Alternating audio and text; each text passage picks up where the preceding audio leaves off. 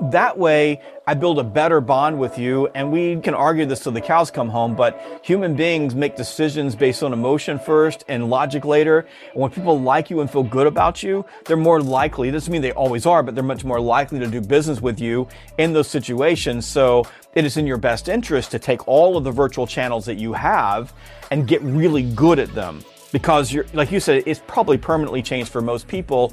I think it's permanently changed for everyone. Because this is not to say that we're never going to go back to face-to-face, because that's not true. We're going to go back to face-to-face. We're already doing face-to-face. But the point is I think we all learned, a lot of CEOs are learning, I don't have to get an airplane and go to everyone in my office, I can have a video call and accomplish a lot of this. So if I can be more efficient, if I can blend virtual and in person, then if I'm going to invest the time to go in person, then I'm going to do it when it matters most. That's Jeb Blount continuing our conversation from last week, but this time about virtual selling.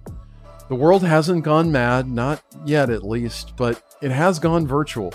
I've thought and I've written a lot about this topic, and Jeb's own business is run virtually. He knows virtual selling, and in fact, he recently wrote a book about virtual selling, which he completely wrote in just about a month or so, which is amazing. Now, when it comes to virtual selling, there are a few major mindset shifts you have to make. First, you have to get over the idea that selling in person is better. I get it, you've done things a certain way for a long time, but that's all over now. Don't flatten the comparison of virtual and in-person to the binaries of better or worse. There are definitely advantages to both. I prefer selling virtually because it means I don't have to travel around as much, and I get more time with my family. That's why I've built my business 100% online for the last 6 years. But when most people say selling online is worse, what they really mean is one of two things, or maybe even both. One, they're uncomfortable or their clients are uncomfortable in this new virtual environment. Or two, they're having a hard time figuring out how to best bridge the gap to make virtual selling as close to an in-person experience as possible. On this episode of Modern Sales, I'll be talking to Jeb Blount about his advice for virtual selling based on his new book, What So Many People Are Getting Wrong About Virtual Selling, and steps you can take to get better at it today.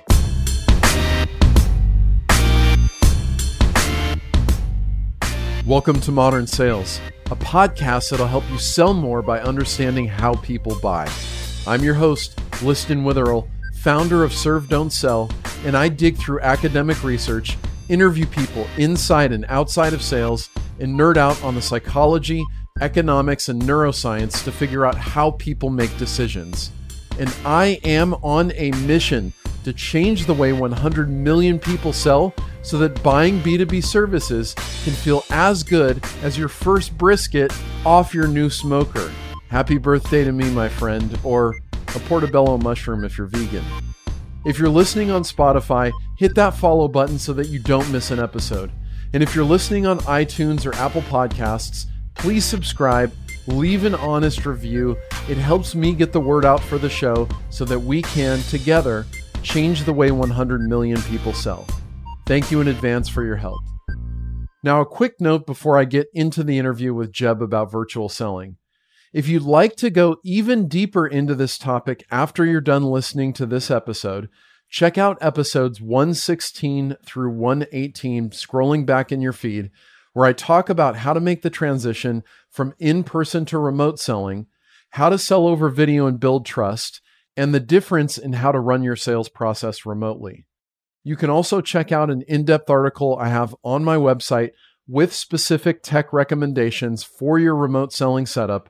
Just go over to servedon'tsell.com/remote-selling.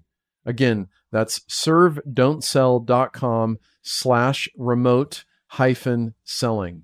Now to the show. What are the big differences between virtual and in-person selling? And what can you do to level up your virtual selling? I asked renowned best-selling author Jeb Blount, and he has some advice for you in part 2 of our interview, coming up right after this.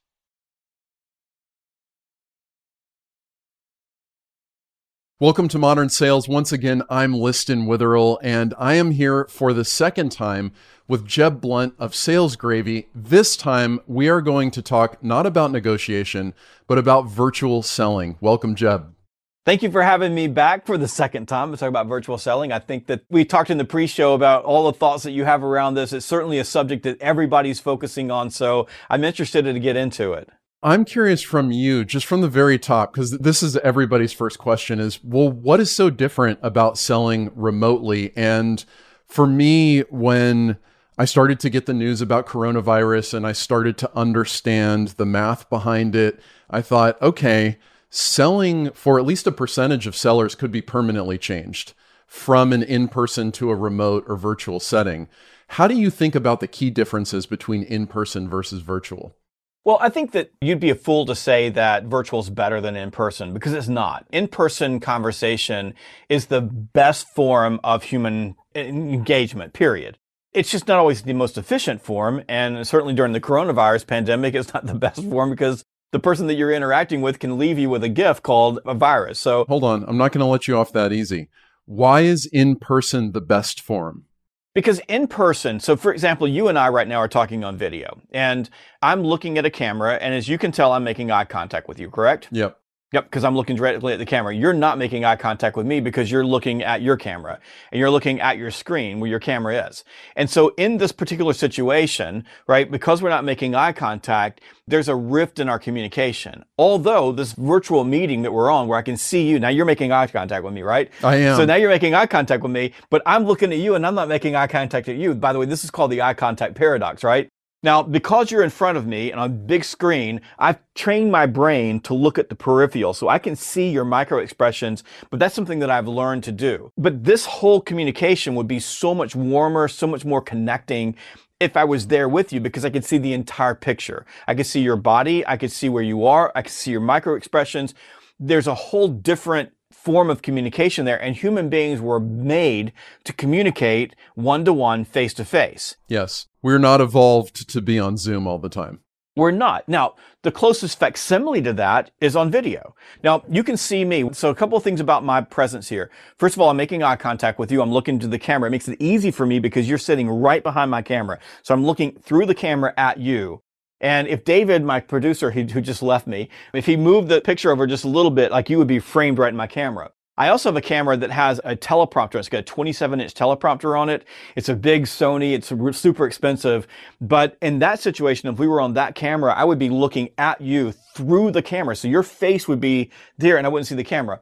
In that situation, I'm able to create a better vision for you. So one of the things that you'll see, and you've got a pretty good frame there, is my frame the vertical and the horizontal axis are straight up and down like you would normally see me.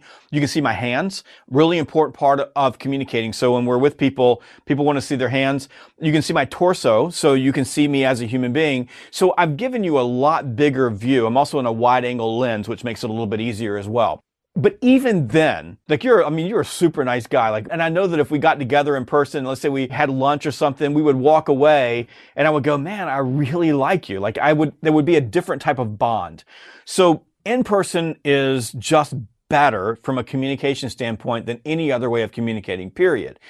It's just not the most efficient way. So for example, if I've got to drive, or what city are you in? Portland, Oregon. I'm in Georgia, right? So if I had to get on an airplane and fly to Portland to see you, so I've got to drive to the airport, get on an airplane, spend $1,000 on a plane ticket, get off the airplane, get an Uber, come find you, go have lunch for an hour because that's about as long as you want to spend with me, right? Then go back to my hotel, sleep, and the next morning get up and fly back here. Imagine how much time. I'm going to spend almost 24 hours in order to have an hour-long meeting. So even though the communication would be better in person, the cost of doing that doesn't really make sense for us. Unless we were if you and I were going to put together a $20 million deal that was going to impact the rest of our lives, I'd get on the airplane and go do that. We're doing a podcast. So it doesn't make sense to do that. So from the very get-go with virtual selling, the new book I've got coming out next week is I just tell the truth. The truth is that person to person, face to face, being there physically is the way humans communicate. It's the way that we operate. It's why so many people feel sad being locked up during the coronavirus. We like to spend time with people. But virtual is a facsimile for being in person. Therefore, whether it's video or email or snail mail. By the way, snail mail is virtual communication. I'm not there. Direct messaging, video calls, real-time synchronous video calls, to telephone, text messaging, no matter what it is, right? No matter what it is, what I want to do inside of each of those channels is to try inside those channels, both with my messaging and my technology and my technique, to make it as close to a human-to-human connection as I possibly can. Yes. Right? That way, I build a better bond with you, and we can argue this till the cows come home, but human beings make decisions based on emotion first and logic later. And when people like you and feel good about you, they're more likely, it doesn't mean they always are, but they're much more likely to do business with you in those situations. So it is in your best interest to take all of the virtual channels that you have and get really good at them. Because like you said, it's probably permanently changed for most people. I think it's permanently changed for everyone. Because this is not to say that we're never going to go back to face-to-face, because that's not true. We're going to go back to face-to-face. We're already doing face-to-face. But the point is I think we all learned, a lot of CEOs are learning, I don't have to get an airplane and go to everyone in my office, I can have a video call and accomplish a lot of this. So if I can be more efficient, if I can blend virtual and in person, then if I'm going to invest the time to go in person, then I'm going to do it when it matters most. Maybe an example would be, I sell capital equipment into manufacturing, and there's some engineering work that needs to happen, and I need to go look at the space. In those cases, wouldn't that make sense to do that virtually? You need to go there. You need to physically be in that space and see it. You're closing a massive deal. You and I are doing a $20 million deal. It may make sense for me to be there personally for that. But you and I probably would have had 5 or 6 virtual meetings prior to that. So we would both agree that it was worth the time and effort for us to get together in person and make that bond. And I think that this is where we're all going to go. And this transcends sales. This is business as a whole. So you're a small business owner. You're going to be more efficient if you meet with your vendors via video than if you schedule time to see them all day long. If you're doctors, and we're already seeing in the medical industry, if you're a doctor, you can schedule time to see with your patients. So I can stay connected to my patients way more efficiently. And by the way, bill more. And then I'll come see them when they're coming in for a major checkup, I'll be in person with them. So I'll build that bond with them there. And then the virtual communication is a lot better because we already we know each other. And a great example of that is if I did come to Portland and you and I had spent some time together, all of our virtual meetings from then on would feel so much better and so much closer because that level of familiarity is a lubricant for a virtual communication. The way I've summarized the differences between virtual and in-person is not necessarily better or worse. I agree with you that communication in person is much richer. And so I think of there really being an information gap when I'm virtual, right? You're just getting less information about me. If I go into someone's office, I can see their diplomas on the wall. I can meet the people they work with. I can get a sense of what's going on with this business. They can see the car I drive, how my clothes look. Do I look disheveled? Do I have my stuff together? How do I treat other people in the office? There's all this other information that we take to form our opinion of somebody, right? The emotional side, as you point out. But there are tremendous advantages as well. So one of the things I focus on a lot is trust, right? As you say, so much of our decision-making is emotional. I think it's not controversial whatsoever. How do I build more trust in a remote setting when I'm used to just kind of marching into someone's office, being really likable and charismatic, which I think is at least at a minimum the stereotype of a lot of good salespeople? How do I do that in a remote setting? It's a beautiful question. And if you think about how we build trust, so building trust is a process, and it begins with 5 basic questions that people are asking about you in every single interaction. The first question they're asked is, do I like you? That's basic, by the way. And that question, do I like you, happens before they even know whether they like you. So if you just think about how we like people because of what you said. I walk into their office and I see the diplomas. I see that we have familiarity because we both went to the same college. I see how you treat people. You can see the entire picture. And even walk into an office, you get that little small talk as you're walking down the hall to their office after you walk out of the reception area. So you begin building trust that way. But if you think about it, you make a decision and they make a decision in their mind, do I like you, from the very get-go? And it happens before they know about it. So if you start thinking about liking, I'm just going to ask you a quick question. Who's your favorite actor? Oh, gosh. I'd say right now, Adam Driver's pretty damn good. Okay, so Adam Driver. And you hang out with Adam Driver like on the weekends, have beer Yeah, all the time. all the time. Like, so you probably never met Adam Driver, right? Yeah, he flies to Portland to spend an hour with me. Yeah, exactly, right? So, but we have people in our lives like an Adam Driver that we feel like I could trust this person. Sure. And we feel there's a level of familiarity and comfort with them that we have just because we've encountered them so often. So familiarity breeds liking.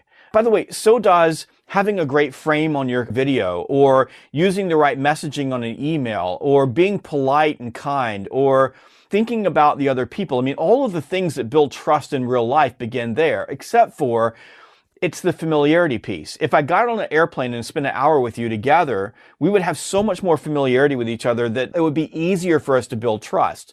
So one of the things you have to think about in a pure virtual world is, what are you doing to create that level of familiarity? What an actor does is, an actor's on TV shows and they do really cool things and you want to go see them. But what we can do in the virtual world as business people is we're more active on social media, that we are producing content that connects with other people, that we are intentional about targeting the people that we're going to meet with social media so that they can get to know this and they can see us. Familiarity breeds liking. Now, if we go to number 2, how do we build liking? It's, do I listen to you? That's the next question. Well, the easiest way to be likable and the easiest way to start building trust is to listen. So when you get on virtual calls, it's so important to just stop and ask questions, and all of the same things that you would do in person with discovery, you do on a virtual call. One of the big mistakes that salespeople make on virtual calls is that we have a tendency to talk at people because, first of all, being on a virtual call staring at a video camera makes you nervous. I do this all day long. Like you asked me earlier, like you probably are pro at this. Like I do this all day long and I still don't feel comfortable in front of a camera as I do in person. There's just something missing. Well, there's less feedback, right? I think that's the big difference. Yeah, you're not getting the feedback. You don't know when to shut up. Like you don't see those things. So what happens is, instead of pulling them in, you miss that. And by the way, it's harder to get other people to engage and talk and open up on a virtual call than it is in person. But when you listen to people, they like you. Third question is, do you make me feel important? So do you make me feel significant? The most insatiable human need is the need to feel significant. Well, the easiest way to make someone feel significant is that you listen to them and you pay attention to them. The fourth question is, do you understand me? Do you get me in my problems? And understanding is a part of listening to people, repeating back what they say, making sure that when you're bringing proposals, you're using their language, not your language, that you understand that people buy for their reasons, not your reasons, that you're connecting in a way that tells them, look, I really get you. And by the way, that's the deepest relationships that you have in your life are the ones where people say, this person totally gets me. And you can do the same thing in the business world. It's not the same type of connection, but it's the same feeling. That leads to the final question, do I trust and believe you? And I think that's your question. But you can't get to, do I trust and believe you, until you've answered those other questions. So you start thinking about working in the virtual world. How do we answer those questions in the physical world? We answer those questions in the physical world. This is going to sound crazy now, by executing the sales process. Step by step by step by step, right? As we move through the micro steps of the sales process, we build rapport, we build a relationship, we prove that we get to know people, we build trust through the process of listening and presenting case. So it's exactly the same thing in the virtual world. And you have to build trust, you have to move through the steps, except for in the virtual world, it's going to move way faster, because we're cutting out all the steps in between, driving places or what have you. And it also means that you got to be better, like you got to be on. So just in this setup, when you or I are on video, you got on and looked at my set and went, wow, that's pretty good. And I just saw the look on your face, and most people do, and clients do. And we sell 7-figure deals on this set, and we've torn part of the set up. And why do we have this? Because I got to be better on camera than I am on person. I have to have a setup here that says, I'm here to win deals. This little microphone right here is pretty good sound. It's $900. So if you want to win, you got to invest in the equipment. You got to decide, like, this is what I'm going to do in order to raise the level. And by the way, that goes with every single type of communication, from communicating by phone. Crazy as it sounds, people are terrible at email as much as we send email. So making sure you have the right, you're sending the right email messages, whether it's down pipeline working with your clients, or whether you're prospecting, and all the way through every virtual tool, you just have to be better And you've got to operate at a much higher level of energy and passion and attentiveness to the people that you're dealing with in order to then be a facsimile for in person. Because that's all this is, right? All we are doing is we're just replacing in person with this. And I think you nailed it. Like you said, you just get less information. Like that is I probably shouldn't have even written the book. I mean, you just wrote the whole book for me. So we'll just forget about the book, right? Going back to that premise, right? So people have less information when we're selling remotely. And therefore, I think the sort of ramification as a seller is my buyers still have to make the same decision, but now they have less information. And as you're saying, this is why you have the set behind you and great lighting and great sound. And I agree, investing in sort of a minimum technology setup is absolutely crucial. I think it's unavoidable. And when I've given people advice about virtual selling, they're kind of surprised. They're like, oh, your setup costs $3,000. And now I'll say, but it looks nothing like Jeb's. Imagine what he spent. I think this sort of filling in the gap and allowing people to make a good decision with less information is critical, which to me means you talked about email being sort of surprising how bad it is still. One thing that I think is hilarious and weird about business is we have no formal education about how to have a good meeting. We spend half of our day in a meeting and we never spend the time to think about what even makes a good meeting. And so how do you think about structuring your meetings in a virtual setting? Is there any difference? Because I think, to me, the stakes are much higher. They are. I think there's a couple of things with meetings. So when I'm working with salespeople, number one is pre-call planning. So why are you there? What's the objective? The second thing is setting the agenda from the get-go. So you've got to get control of the meeting, and it's your meeting. It's going to move faster. Now, that doesn't mean there isn't some small talk at the very beginning. The more I get to know people, like I did a call yesterday, and the person came on, I was in tears. I was laughing so hard, but it's like the sixth time that we've met and we're moving towards a deal that's going to get closed. I'm pretty sure at this point, but we weren't that way at the beginning. And now like she's telling jokes about her kids and I was about to lose it, but it was great because we had opened up that way. And then it was an easy shift into business. The reason we shifted into business is because I have an agenda. My agenda is, I say, listen, it's so nice to see you today. Thank you so much for taking time. You did this to me earlier. Do we still have 45 minutes? Right? So I'm just checking with the time. There's a basic thing. My objective today is to accomplish this, this, and this. Is there anything that you would like to put on the agenda? I always have a whiteboard behind me. So I usually have a smart board here. So in this space right here, they're testing it in another studio over there for a keynote that we're doing, but I'll have a whiteboard here. So I have all my subjects set up on the whiteboard.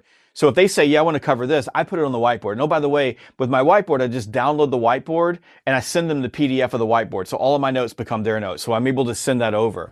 So I'll write down anything they have and I'll go, great. Well, my first question for you is this. So the very first thing I do is move into asking questions, not pitching. So I want to ask questions, get them talking, and then I'll bridge into other things. So as long as they're talking, they're engaged. If they're not talking, they're not engaged. So I'm running that way in a typical meeting. And then once we've accomplished our objective, there's a next step. So I've already decided what my targeted next step is. So in the meeting, I say, okay, now we've accomplished this. Our next step is this. Let's go ahead and get that on the calendar. And that's how I run meetings, very tight. If I'm doing a presentation, so I'm like delivering information. So I've done several meetings and now I've got to deliver information. And those situations, that's where people really fall apart, is that they fail because they either overtalk or they bore people to death. In that situation, when you're presenting, one of the most important things that you need to do is you need to learn how to slow down and pause. Like you slow down and go, all right, listen, you told me when we were walking through your plan or when we were talking about this or when we had this conversation that these two things were important to you. I want to check and make sure I answered your questions. What I do is I get questions for each of the stakeholders. Now, if there's just one stakeholder, it's super easy, but if there's more than one, and what I found is that on most of my video calls, there's more than one. If I'm going in person, in a lot of cases, I'm only meeting with one person, but that's because it's a lot of risk and time to come to a physical meeting. But on virtual calls, man, I got stakeholders showing up out of the woodwork. Like, we brought Janice in. Now, she's the lunch lady. She's usually at the deli, but we thought she might be interested in hanging out and giving us her opinion. Like, that's how these virtual meetings go. So I want to know who's going to be on the call. I want to stop and I want to ask questions individually. And then my presentation is going to be the rails. And then keep people engaged, move forward. I need to keep the pace moving, right? But not too fast, not too slow. And then pause and check, pause and check, pause and check, pause and check all the way through.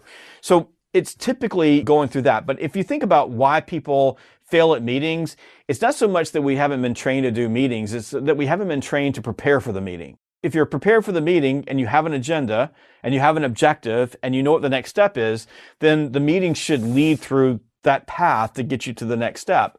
Now, with virtual meetings in particular, what I do is send the agenda out in advance. And I don't always do that with a face-to-face meeting because, as you said, all the information is there. It's different. Like, I can flex in the moment so much easier on a face-to-face meeting than I can in a virtual meeting. I'm going to give you an example of like how hard it is emotionally to flex in a virtual meeting. Yesterday, I was training a group of salespeople. They were in different countries all over the world, and we had a 2-hour training that's part of a 6 sessions of training. And they piped through a VPN change, and half of my group got kicked out of the meeting, and then they had to come back in during a breakout. That doesn't happen when you're in someone's office, does it? Never. Like, nobody ever gets kicked out. Like, there's not like a VPN and then they just disappear. They just all disappeared. When they came back, so I'm doing the report out from the breakout, hoping that some work got done. And about half the group got it and about half the group didn't. Now, I had a choice in that moment, like, to keep moving. And I can tell you all of my emotions were, like, I felt really bad and I felt embarrassed, even though it wasn't my fault. Like, this was their own system's fault. I felt like, do I keep going or do I stop? And I had to make myself do what I knew would be the right thing. If I were in a classroom teaching and my classroom got disrupted and we came back, I would redo the exercise. But on a virtual meeting, crazy as it sounds, I'm like having this moral conversation in my head about what should I do in this particular situation. Fortunately, I went back and I said, okay, we're going to stop and do this over again. So I put them all back in the breakout groups again. And we did it over, and it was totally the right thing to do, but so much harder to manage your emotions in those moments when things sort of get screwed up. So as you're moving through the presentation, as you have your plan, right, you got to realize that if you don't plan, if you don't have your objectives, if you don't have your agenda, if you don't know what the right things are to do, then it's so much easier just to go in and wing it. And when you wing it, it evaporates, like you said, and it's the planning part and the agenda part that matter. So I send the agenda out first. I usually send presentations out first. The only exception to that is if it's a brand new customer, a brand new prospect that I've never done business before and I don't have a relationship with, I almost never send the presentation to them first because I want to make sure I've got control over it. Once I know people and I know their personalities and I know that when I'm doing presentations, I'm going to win the business, then I send everything out and first to get them socialized to it, which again helps lubricate the meeting and make the meeting go better. But the emotions of running a virtual meeting, the example I gave you from yesterday, it was just like this gut-wrenching right in the middle of my training kind of thing that just, it was hard. And it happens on virtual meetings more than you like to think. I agree. And if you're not used to being in a virtual setting, you're not used to the element of technology, like totally disrupting things. Another kind of more common thing that I see is the other person has not a stellar internet connection, which means you'll be talking over each other more because there's a delay in their side. Anyway, it creates lots of problems. Well, there's some scientific data, by the way, that says that when there's delays in communication, that people trust you less. So I'm sure one solution for that I recommend to people, if you're in a situation on your side that you can control where you have a delay in your internet, dial in on your phone. So dial in on a landline. And I'm going to give you one more piece. I know we got to run, but one more piece of just advice here. And this is important for virtual, in particular video. So phones are a little bit different. Email's not so bad. But when you're doing video calls, if something goes wrong, if there's a technical issue and something goes wrong, it doesn't make a difference if you're dealing with a human being that cannot just log into their computer. Like, they can't even get their computer to turn on. They blame you. It's your fault. So it's super important that prior to any virtual meeting that is a video type meeting, a video conference, that you get every duck in the road that you possibly can, everyone, so that you eliminate all the possibilities that you possibly can to there being a problem. Because otherwise, they have a tendency to just say it's your fault. And I've watched it happen in real time. They're like, we can't hear you. Like, wait a minute, you don't have your mic turned on, your speakers turned on. So, that happens from time to time, but they blame you. Yeah, well, lots of hurdles to overcome and get set up. But once you get set up for virtual meetings, it's going to go a lot easier. Jeb Blount, thank you so much for being here. You've given tons of great information. For people who want to find out more about you or connect with you, what should they do? Yeah, easiest way is to go to salesgravy.com. That's my website. You can also go to jebblunt.com. My last name is spelled B-L-O-U-N-T. And you can find me on every social network. I'm at Sales Gravy everywhere except for LinkedIn. And in LinkedIn, just type my name in and you'll find me. Excellent. Thanks so much for being here. Thank you.